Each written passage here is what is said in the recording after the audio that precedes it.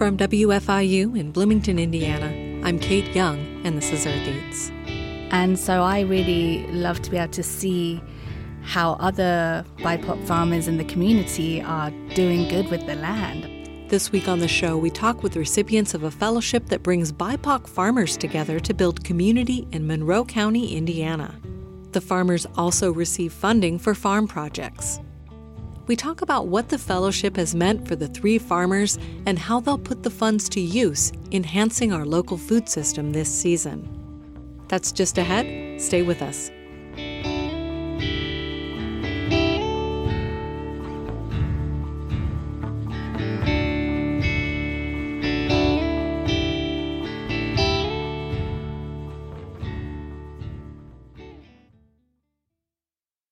Thanks for listening to Earth Eats. I'm Kate Young. If you're a regular listener to this show, or if you grow food yourself, you probably understand that farming is hard. The physical labor can be difficult, yes, but also the planning. And working with natural elements like weather and pests and disease, all of which are unpredictable, makes planning anything a huge challenge. And even when everything goes right, the profit margins for farming are always slim. I think it's safe to say that most small-scale farmers aren't getting rich growing food. For young farmers and beginning farmers, there are plenty of barriers to getting started. For Black, Indigenous, and farmers of color, there are often even more hurdles to overcome. For one, like with any profession, if you don't see people who look like you doing this work, it can be hard to imagine yourself into that role. If you don't have inherited land or wealth, or if you didn't grow up on a farm, you're starting at a disadvantage. And all of this is more likely to be the case for BIPOC folks due to settler colonial practices and slavery in the distant past and discrimination and structural racism in the recent past and present, experienced across the nation and right here in Indiana. The Hoosier Young Farmers Coalition is an organization of young farmers and food advocates who work to recruit, support, and promote young and beginning farmers throughout Indiana in an effort to make our food systems more localized, sustainable, and just. In recent years, they've offered a fellowship for beginning farmers. Here's founder and former board president Liz Brownling talking about how the fellowship has evolved. This was year 3 of running the fellowship for beginning farmers in Indiana, and this year the fellowship was specifically in Monroe County. The point of the fellowship is to bring together beginning farmers who are ready for some big step forward on their farms, but need some capital and some community. So we invite people to apply who have shown that they have a working business model, their farm is functioning, but then they have some big investment that they want to do. They need to add cold storage. They want to expand their orchard. They need a wash pack area. They want to hire their first employee, etc. And they have some big thing they need to do to take a step forward on their farm. So the fellowship gives them that. It gives them a sense of community. They get time with other beginning farmers that are at similar stages, and it gives them capital. So each fellow gets $4,500 to invest in their farm and time and money to spend with the other fellows to learn together and commiserate and celebrate together. Yeah, so how does that part work? Like, how do you connect the farmers with each other? So the first 2 years we ran the fellowship was during COVID, and so it was all virtual. So it was like virtual farmer Zoom meetings, and boy, that was less than perfect. So listening to the farmers' input, they said, we really want time together in person, but you can't do that very easily as a statewide program. So we started being on the lookout for some place where we could do this on a regional scale. So the farmers would be within an hour drive of each other. And the city of Bloomington actually reached out and said, hey, we've got some money. Would you run your fellowship here for BIPOC farmers? So Black, Indigenous, and people of color farmers. And we said, yeah, that sounds great. That fits our goals. That fits your goals. That's going to serve the farmers. And so this year, the way it worked was they had a kickoff retreat where they went out to dinner together and started getting to know each other. And then 3 visits, a visit to each of their farms where they led a tour of their farm just for the other fellows and our fellowship coordinator, sharing what they're working on, what's going well, what they're struggling with, how they're going to take big leaps forward on their farms this year. And then they'll have a wrap-up retreat at the very end. It's just the winter and spring, about 5 interactions. It's relatively condensed because farmers are busy people. And so we wanted it to be in the off season when they had the most time, and we wanted to get the capital in their hands at the start of the season so they could invest in what they needed to right away. The first 2 years we ran the fellowship, we had a certain number of seats set aside for BIPOC and women farmers. We wanted to ensure that there was representation and also space for those underserved farmers.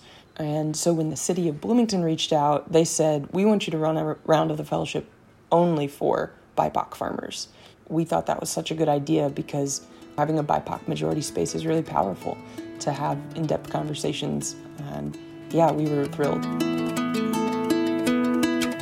The very first step we took was to hire BIPOC farmers as consultants about the fellowship program, because we'd run it for 2 years, but as a statewide program. And we didn't want to come in as a bunch of white folks saying, here's how to run a program that's going to fit BIPOC farmers. And so we asked these BIPOC farmers for input about everything from the application process and the description of the opportunity to the selection process for the fellows. How are we going to judge the applicants, to how do we make a safe space for BIPOC farmers who are selected for the fellowship in the actual interactions. And that was so helpful. So an example of something we learned, in the past we had fellows create a short video highlighting how they had utilized the fellowship experience to build their farm and help it move forward. And we were told really clearly, not everybody wants to be on video and not everybody wants to have to do that work. And so are there other options? Can we have some more decision-making power about how we share out about our fellowship experience? And we said, yeah, that's a great idea. We hadn't even thought of that. And that's a blind spot. And it does relate to race, because being in charge of how your image is used, how your progress is portrayed, that's really important. The other example I'd give is, in the past, we had a selection committee for our fellowship that used a general rubric, just basic, do you feel like this person's application reflects the goals of the fellowship? But the consultants that we worked with were really adamant that needed to be much more specific and objective, because bias, whether implicit or explicit, happens.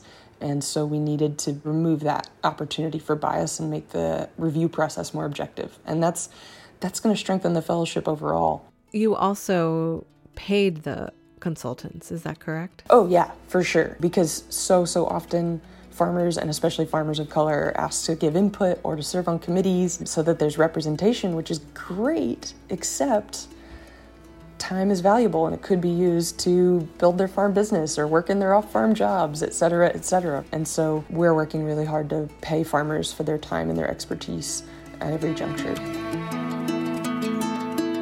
We hired Shauna Poveda, who's a member of the farming community. She's an indigenous farmer, and she has a company called Medicine Miha.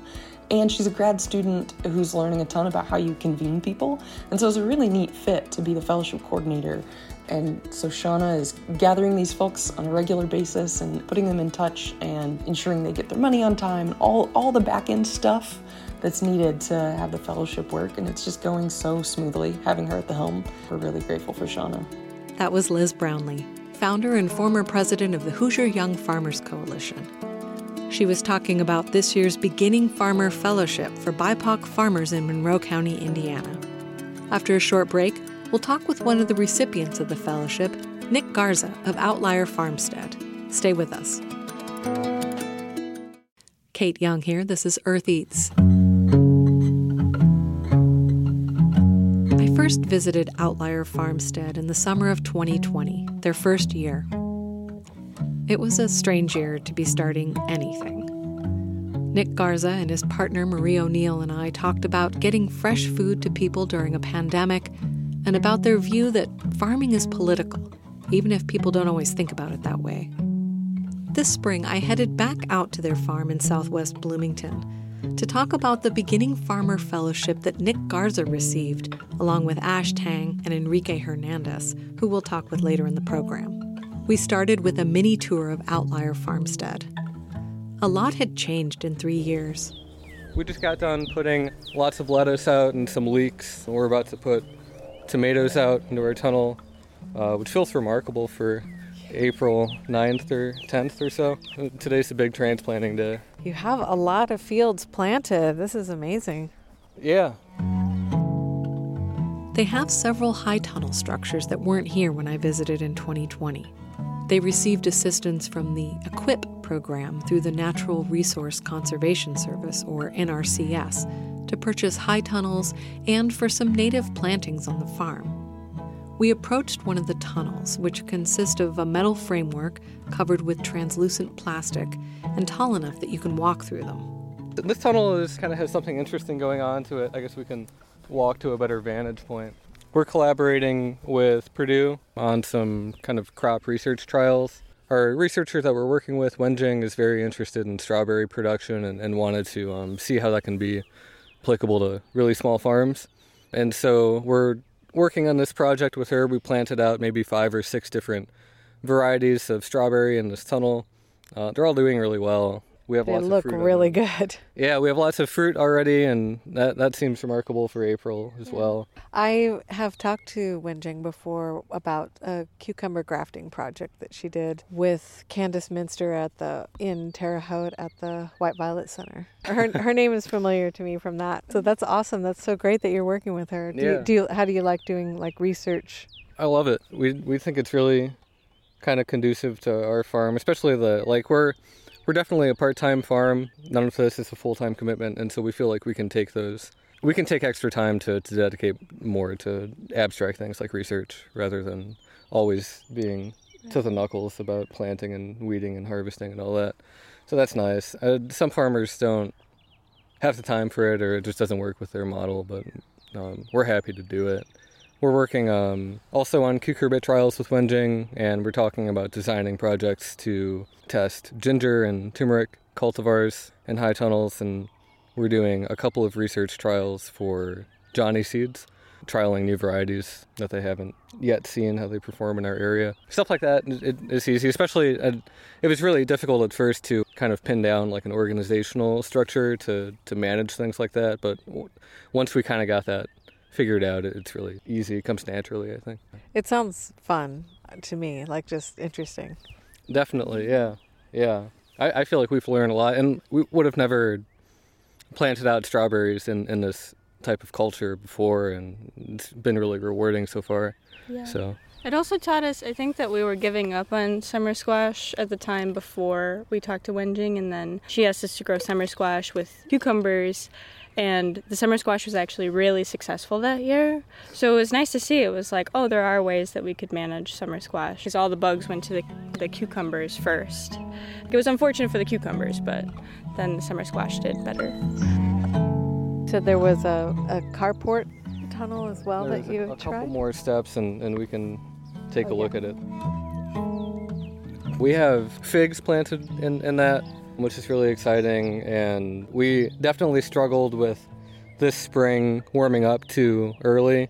It kind of caused the plants to produce some very vulnerable tissue very early, and then it dipped back down in March, and then they suffered some damage from that. So it's less than ideal, but the idea is that in the greenhouse they'll be trained like a grape on a cordon, a horizontal trunk that will go along the length of the tunnel, and along that cordon we'll expect shoots to come up and pop up along it, and then we can train those shoots up towards the top of the tunnel.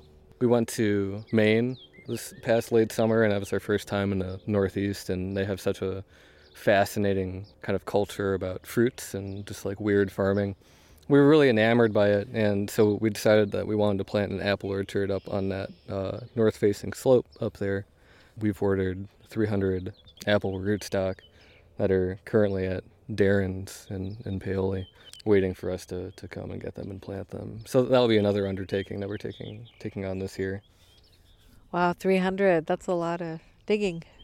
Yeah. Luckily, we have access to a tractor with an auger, so cool. Hopefully, I've never used it before, but hopefully that'll make it go faster. Smart. Yeah. That's great. That sounds fun. Yeah, this tunnel will be planted to tomatoes that we grafted earlier in the year. We have maybe 25 out of 70 survived the grafting process, so we're excited to see how they do in there. And then we have lots more tomatoes to put outside too. So the grafting is part of the research with Purdue? No, the grafting is actually just an independent project. Wow. Although I talked to Wenjing about it seemingly too late, because she told me, she was like, oh, you should have told me that. I did my doctoral thesis on grafting tomatoes. Wow. And I thought, wow, that would have been helpful. Maybe we would have had more than 25 survive. So what's the objective behind the grafting? What are you grafting it to? So tomato breeders work hard to develop these tomato rootstocks, which would be the bottom part that the top part is grafted onto. And the idea of grafting is that you can focus in your breeding work on developing things like resistance to soil-borne diseases or vigor in the rootstock, and then devote time to fruiting characteristics and marketability and storage in the top scion cultivar. And so you can kind of mesh those two worlds together by literally splicing them and shoving them on together. And they took, and it worked, and we'll see, I guess, how they stand up to one another. We're doing it mostly for added vigor. We don't have many soil-borne diseases that we know of yet, and that we would be trying to avoid. Yeah, we can check out the greenhouse. We kind of added a greenhouse in the past year. It's funny because now that we have it, I can't really imagine what we would have done if we didn't have it at this point. It was almost immediately full in the beginning of March. So we were able to turn this into a greenhouse space. This used to be a very dilapidated structure. We had to kind of take the roof off and then redo it. This is great. Is it heated? It's not heated. It's pretty drafty, and so we kind of gave up on the goal of heating it. But we made one heated table that looped a gutter heating cable through some sand and kind of this wooden tub on legs. It can keep the soil up to a good enough temperature when it gets really cold. And so it's worked almost flawlessly, and it was probably $150 to make. Yeah, so you've got a lot of things started already. Yeah, we've got parsley, and we're trying celery again this year, and some romaine, gingers back there sprouting, tomatoes in the back corner, green onions. Feels really good to get trays out of here. There were trays all along these barrels, and these tables were full, and this thing was full, and just that slog of getting everything out. So do you want to tell me a little bit about the Hoosier Young Farmers Coalition Fellowship program that you're a part of? Sure. So in maybe early winter last year, Hoosier Young Farmer Coalition announced that there would be a fellowship program that was targeting specifically BIPOC farmers in Monroe County, Indiana. And when I saw that was announced, 4 or 5 names ran through my head, and I was like, oh, I bet I'm sure I'll get it if I apply for it, and that was the case. And I know Enrique and Ash, and that was kind of a funny thing that I talked about with them when we first met up, just that we all had a couple of names in mind that we figured it could be. And the fellowship's goal is to kind of paste us all together for a certain amount of hours, and we'll kind of alternate giving farm tours on each other's projects and get together for some group meetups. Building community, showing each other what we're up to, and there's a stipend or a reward along with it of $4,500 that goes towards just any kind of project on your farm. I think that we would use it to build a larger walk-in cooler space, and that would kind of give us some wiggle room in terms of scheduling harvest days. This year we're able to hire a couple of people, and I'm hoping that will be really great for us. I cannot imagine having extra help here. We've definitely held off on hiring people because we feel really, passionately about paying well, and we've not really been in a position to pay well until this year. And certainly some of the funds will also go to that. And you said you were wanting to have a bigger walk-in cooler space. Do you have a walk-in cooler space now? Yeah, it's very small. It might be 8 by 4 feet. And it's been... We're also limited by the size of our cars. We don't have a truck. We have 2 sedans. One is a Prius, which is more than a sedan, but still. And the walk-in cooler that we have now seems to match our cars, so we can take that amount of produce. But I feel like if we get the larger walk-in cooler, we can take more trips or maybe even get a truck later to haul more things. And then it would be nice because we could use the other space for storage crops. You know, being able to keep the two spaces at different temperatures would allow us to keep things in storage longer because we don't have a space really for storage. So you mean things like winter squash or potatoes or something like that? Is that what you mean by storage crops? Definitely, yeah. Or those apples when they... yeah, definitely. That's a long way off, but yeah. Yeah. Well, the rootstock that we have are dwarfing rootstocks that are they're precocious, and so they're meant to fruit at year 3 or 4. Cool. And so that was a serious consideration in deciding on the walk-in cooler, because it figured at our rate of planting we could have thousands of pounds of apples that we would have to store over winter. I'm glad to do it, but we definitely need the space. Yeah. So a lot of plans, and also just so many things that have happened in the past couple of years. Where are you currently selling, or where does your produce end up going? We sell mostly, almost exclusively, with People's Market.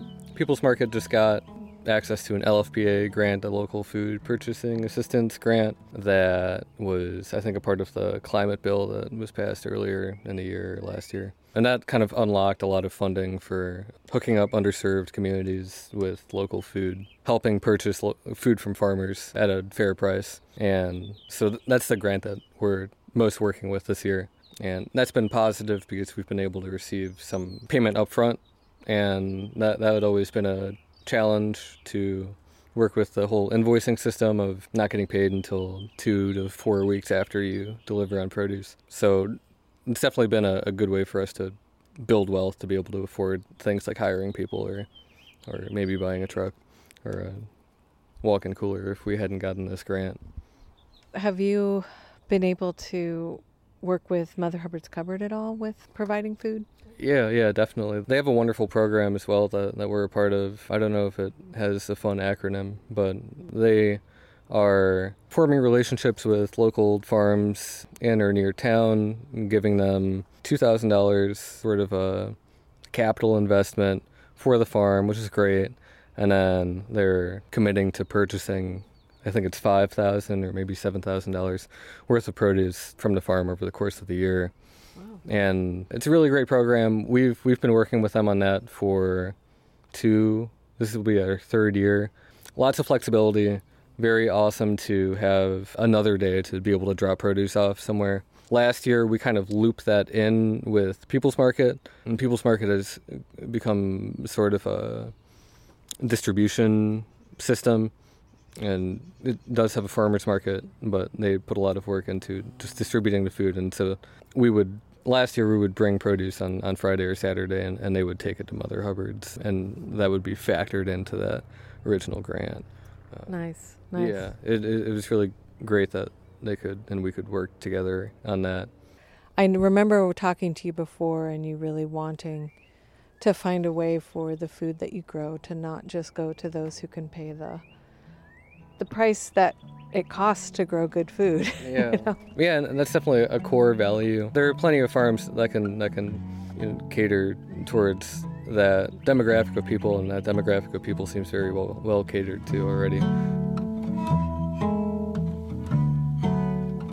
It's also interesting to hear that the fellowship with the Hoosier Young Farmers, it wasn't just about a stipend, it was really also about building community among farmers and among farmers of color in this area. Yeah, and that's been really great. I knew Shauna, Enrique, and Ash peripherally, kind of. We were on the edges of the same circle for a while, but it's been nice to get to talk to them and see what they're up to. And I love just getting to see other people's projects, and just because it really is just a manifestation of the way that they think. So it's very interesting to get tours of farms, especially I think when you're a farmer, there's like a undercurrent that you can feel when that happens. That's been great. And we've also been able to talk and share experiences about what it means to be a farmer of color, and just experiences that we've had that might pertain to that. And that's been nice to hear as well. And it seems like, like you said, you knew them peripherally and you might have wanted to get together, but having something where it's like, oh, this is part of the program where we have structured time that we're supposed to spend together makes it, it's going to happen. Yeah, definitely. Especially when in the spring when things can be so busy. Yeah. It's helpful to have those chunks of time blocked off for you in a way. We talked about the consultants that the Hoosier Young Farmers had hired and how that contributed to the design of the program. It's interesting because I think as a person of color, it can be tricky to look at programs that are designed for people of color, and I struggle to perceive them not as performative things. And so it's hard for me to perceive them as genuine, helpful things. And that's probably the case with lots of things that fall under affirmative action. And so that was definitely something that I struggled with at first. It seemed to me to be something that was performative in nature, but I think going into it, that kind of dissolved, and I was able to talk to other members about that, and it seems like other people have those kind of internal conflicts as well. I think being in it, that it is well designed. It seems like a respectful program that asks not much of each participant. It's been a positive experience entirely thus far, and so I'll give props to the people that designed it. I think it's well maintained, and they hired a person specifically to kind of coordinate it, and I think that was another valuable piece of the program working smoothly, is having a dedicated person kind of manage it, and I'm not sure if it was that way in the past. Do you want to see the chickens? I do want to see the chickens. I always want to see the chickens. When I came before, I think you had just gotten them recently and you were really thrilled with them. That's true. I'm always thrilled with them. So that hasn't worn off? No. Well, not the chickens personally, but being a chicken owner, it's worn off a little bit. We had 30 birds at one point, and now we have 15. And yeah, we didn't eat any of those, so... Yeah. Somebody might have, but not you guys. Some animal, mm-hmm. I'm guessing.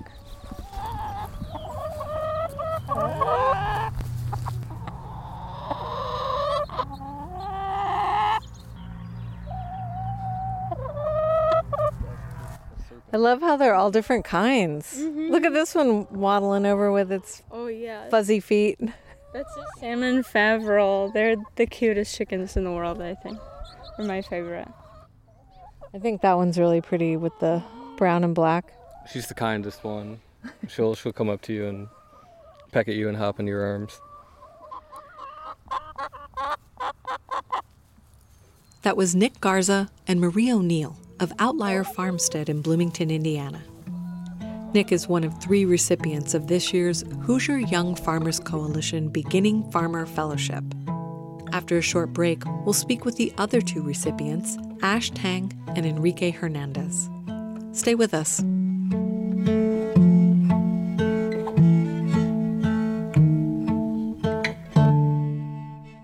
This is Earth Eats. I'm Kate Young.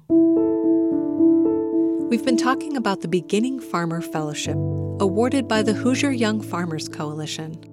This year, they partnered with the city of Bloomington to offer fellowships specifically to BIPOC farmers in Monroe County, Indiana. We spoke with Nick Garza out at Outlier Farmstead, and I invited the other 2 fellowship recipients into the studio to learn more about their work and to hear about how they plan to use the funds.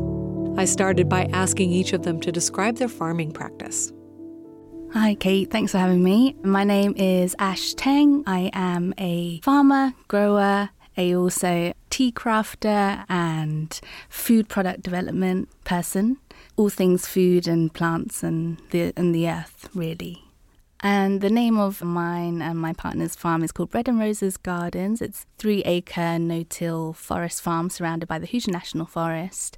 And I also have the herbal tea line, which is called Blossom and the Bee Tea and Botanicals, where we create all kinds of botanical products as well. So that's including skin oils, salves, flower bath teas as well. So it's really awesome to be able to not only focus on the food products, but be able to do the herbal products and the medicinal products as well. Hello, my name is Enrique Hernandez, and I am a grower, farmer, artist, entrepreneur. And just this last year, I, alongside an acre of vegetables, got a license to grow hemp. And so I have been pivoting towards working with the cannabis plant in general as like a medicinal product and as a potential like fiber product. It's just very aligned with the practices that I was into about organic farming, about growing something that sequesters carbon from the environment and adds benefit to the people. The laboratory that I started to process it is called Official Extracts, and I am still currently partnering on the farming, growing with Mavernine Farms. Yeah, so you're both recipients of the Hoosier Young Farmers Coalition Fellowship this year. And this year they specifically focused on Monroe County and on BIPOC farmers. And I was wondering if you could each talk about your experience with that. I know that there's a stipend that goes with it, and then there's also kind of a community part of it. So first, if we could just hear about how it might help you in developing your farm project at this time. First, I want to say I'm extremely grateful for the Hoosier Young Farmers Fellowship. I've been using it really to jumpstart my business. I just moved into a lab space to process all the hemp. So the equipment's expensive, and rental fees, marketing fees, just bringing awareness to the brand. So it's been a really big help just to jumpstart, and I think that a lot of the times is what's missing is just that initial push to get over that hump, to have enough product to at least start doing it part-time, to make it worth your time. And yeah, hopefully to grow this BIPOC community, small farm community, people that are more interested in growing crops other than corn and soy, and bringing their culture into the Bloomington culture as well. It's cool that they're focusing on BIPOC growers. My experience with growing up here in Bloomington is that there isn't a lot of BIPOC growers in the direct area. And so it was also kind of a part of my mission to kind of bring camaraderie around growing food, maybe as a BIPOC person, share resources, share experience and knowledge. Because I do know people that want to do it and it sounds great, but they don't know where to start, they don't know where to access land. It's a lot of work, it's really competitive. And Ash, can you talk about the fellowship and what it's helping you with this season? Yeah, again, super grateful to be one of the recipients for the Hoosier Young Farmers Fellowship this year. It's been really awesome to meet and hang out with Enrique and Nick and Shana and just share ideas and share what's been working for us and share our experiences, because farming is a really tough industry to thrive in, and we could use all the help we could get. And I think that's why it's really important to also give a little push to BIPOC farmers in this area who have been, marginalized in history. And it's important to give that support back. And I'm excited to be able to invest more into our business. This year, one of the things that we really wanted to do with some of the grant money is to get FDA certification on food processing. So one of the certifications is called the Better Processing School, and it's quite a high-priced certification to get. So there's a lot of barriers, and I think that's why not many farmers or many other businesses can go ahead, because it's quite a high-priced one. So with this grant, we're really looking forward to be able to complete that FDA-approved certification. And that means I'll be able to process more goods into canned goods and sell those canned goods in lots of different retail locations, as it will follow all the safety requirements of the FDA. So that's a really great part of being able to invest in and use that money for normally expensive certification and be able to expand our business through that. And hopefully it will mean that we get to have some of our products on more shelves in the local area and have additional revenue streams, really. And that's important in being able to farm full time, is to be able to make sure not only are we doing what we believe in, but also what is profitable, because you need to find that good balance of what is profitable and what you believe in at the same time. So hopefully doing this will help us, enable us to farm full time and keep doing this nourishing work. I would love to hear a little bit more about what is involved in value-added goods in terms of what you're able to do from a home kitchen or, from a farm-based kitchen.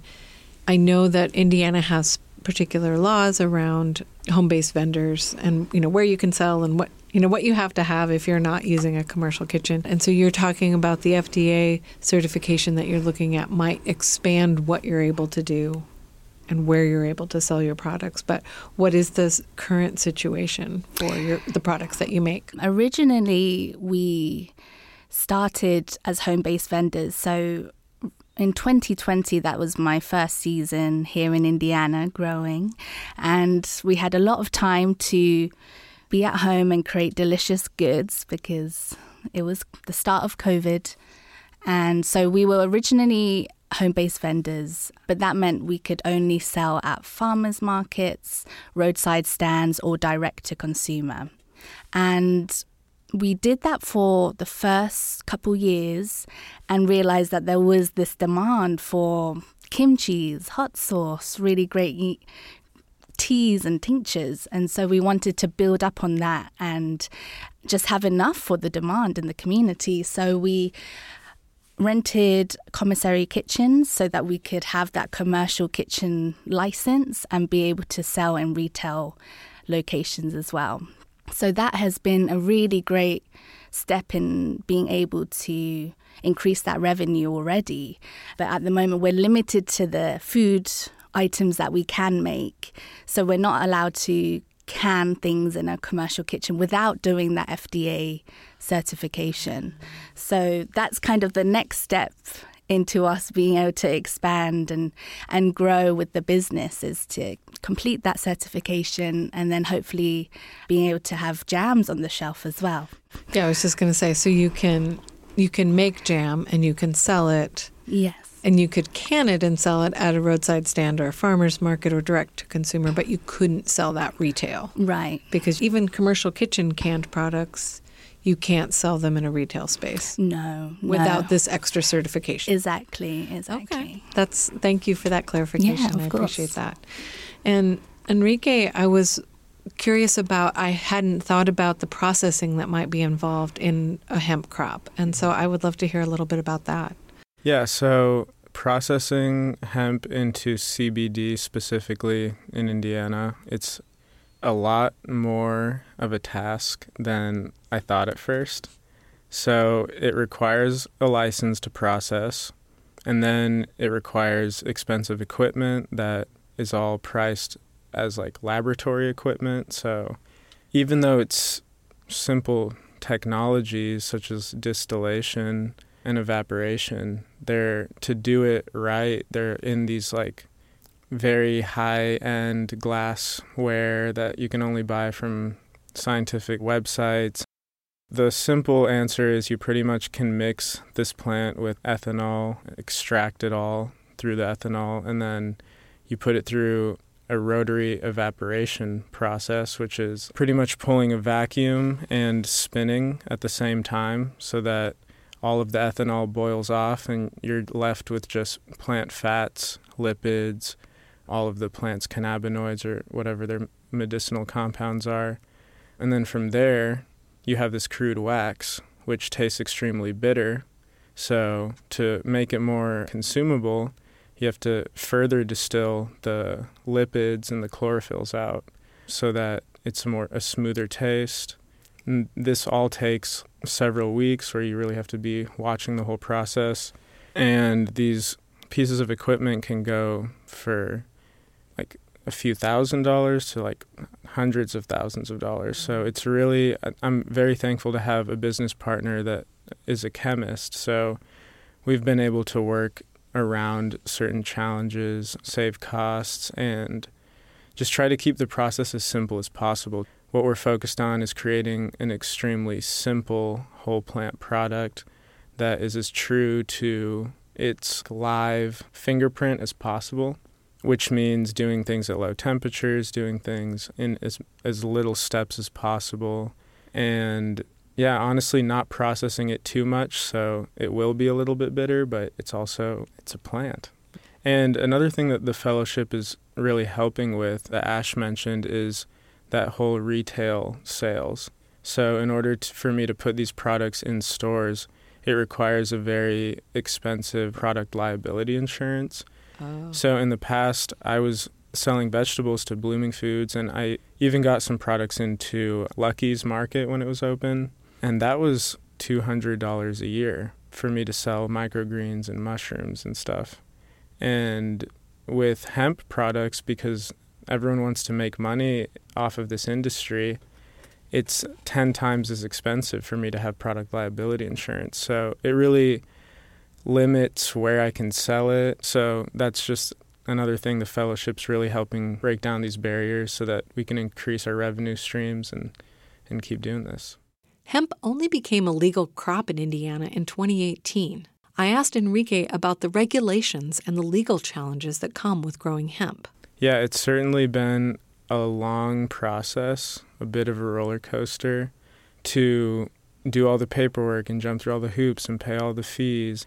And the lawmakers don't really understand the product or what the farmers have to go through. And they just kind of say, oh, well, here's all the rules, this is how you have to do it. And they're learning since it's only been 5 years in total. And I think that the commercial license opened up in 2020. So there's only really been 2 to 3 growing seasons that have been open to the public. So, for example, the 0.3% THC limit is something that people just created out of nowhere.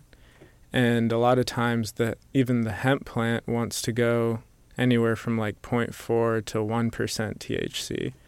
So what happened to a lot of farmers in Indiana is that they grew this really beautiful medicinal crop, and they were forced to burn it all or destroy it. Yeah, I had heard that. Yeah, and so another part of that is kind of the anxiety that comes with being a BIPOC person and trying to navigate all of these laws, and with the police and the lawmakers not really understanding what they're even doing. Yeah, so it's been an interesting experiment, and once again, I have to be thankful for the support. There's a hemp council that's very supportive and connected with lawmakers and continually pushing. That sounds so frustrating, to pass the law that allows it, but then make it so hard to do it. Yeah. Just mostly it sounds like out of ignorance, like not taking the time to actually find out how this might actually work. So the other piece of the fellowship, of just fellowship with each other, like connecting a cohort of farmers in the area to get together to share resources or share information or just build community. And I would love to hear your thoughts about that and why you think it's important. I've really enjoyed actually being able to visit the other fellows' farms, and it's just really great to see all the different ways that you can be farming, depending on the land you're on, depending on what crops you're growing. And so I really love to be able to see how other BIPOC farmers in the community are doing good with the land. We had a really awesome dinner together at the beginning as one of our Hoosier Young Farmers Fellowship retreats. We got to sit over some really great farm-to-table food and just connect and enjoy food together. And honestly, that is one of the things that brings me so much joy and is a big part of farming, is being able to connect with other farmers and share good food together, ultimately. I just think it's really cool to develop these relationships that go farther than, oh, I know who you are, I know what you're doing, and spend some time eating together, spend some time at each other's properties. And hopefully have these relationships last far into the future and invite new people that are interested into this sub-community that's now being created because of the fellowship. And I hope that other farmers, beginning farmers, small farmers, BIPOC farmers can see that there is support and a place to go to learn more and to get connected, because that's really how I got started. I got taken in by the farmers at the farmers market, and they said, oh, you need to meet this person, you need to meet that person, they're great. So yeah, I mean, that's really what it takes as a community. And do you feel like that kind of thing maybe is either missing or can be more challenging for farmers of color in a community in the Midwest? I mean, it sounds like you had a positive experience of sharing resources and information, inviting you in, but I have heard from other farmers in Indiana, Black farmers in Indianapolis, saying socially there's a community of white farmers who are sharing all these resources, and I'm outside of that, and so how do I build something else or, connect with that? And so, I've just heard that as sort of a barrier, or this is one of the ways that racially there's an inequity at times in the farming community. Yeah, I mean, I've certainly felt that the whole time. And entering into farming, I was like, oh, what am I going to do? Like, go up to a random white person's farm and ask them for help, and they're going to tell me to get off their land, So I felt very nervous to approach it at the start, but thankfully there are really special people here. I mean, I heard about what Salem and Jonas were doing while I was in college, and so that was like a great start for me to reach out to them. They're doing permaculture, so it's not large-scale farming, and just entering into those two people's social sphere and then expanding on there. And they said, oh, our friend Bobby is great. You need to meet her, and you need to meet this person and that person. And then you start to find the people that are really welcoming. And that's also a big reason why I want to continue farming, to be a person that people can come up to and ask for help and relate to when they might not feel that way towards everybody else, and just keep building this group of like-minded individuals that want to support each other. Yeah, totally. It can definitely feel quite isolating as a BIPOC farmer in the Midwest, in Indiana. And so it's really awesome to be able to connect, and share our experiences with other BIPOC folks who are doing the same thing and wanting to thrive, because it is hard to thrive as a farmer, full stop. That it's hard, and you have to find your niche and what works for you to maintain that and to make it a sustainable business. And so I think having this fellowship and being able to share our knowledge hopefully invites more people from the community to see, actually, I can do this. And there is this supportive network of BIPOC farmers here that are doing it already, and there is room for more. And we want to invite more BIPOC folks, smaller farmers, socially disadvantaged people, to know that there is a way to farm and make a living out of it and thrive. My biggest surprise, it wasn't just the fellowship, but just in general, bringing my attention to the BIPOC farming community and the size of it. And that was just surprising to me to learn that, maybe we do know all of the BIPOC farmers in Bloomington, because it is such a small community. And maybe it takes creating more support for people to enter farming rather than necessarily just increasing people's projects already. It's really hard to just jump in. Yeah, and I would say that because of the isolation not only of farming but of the size of the community in the area, it would be interesting to use Hoosier Young Farmer Coalition's network to meet people like in the greater area of Indiana. So we're actually scheduling a visit soon to Indianapolis to meet the people behind Flanner Farms. So I think there is a big need to connect outside of the town. And I mean, Hoosier Young Farmers brought my attention to like the Jamersons and some other BIPOC farmers in the state. And I think it's going to be really important for all of us to stand together, even if we're separated by a few hours. thank you both so much. I really appreciate this. Yeah, thank you so much for having us. This has been a really awesome time here. Yeah, thank you. That was Enrique Hernandez in conversation with Ash Tang in the WFIU studios. They're recipients of the 2023 Beginning Farmers Fellowship through the Hoosier Young Farmers Coalition. We have links to more information about the program on our website, eartheats.org. That's it for our show this week. Thanks for listening, and we'll see you next time. The Earth Eats team includes Violet Barron, Eobon Binder, Alex Chambers, Mark Chilla, Toby Foster, Abraham Hill, Daniela Richardson, Samantha Schemenauer, Peyton Whaley, and Harvest Public Media.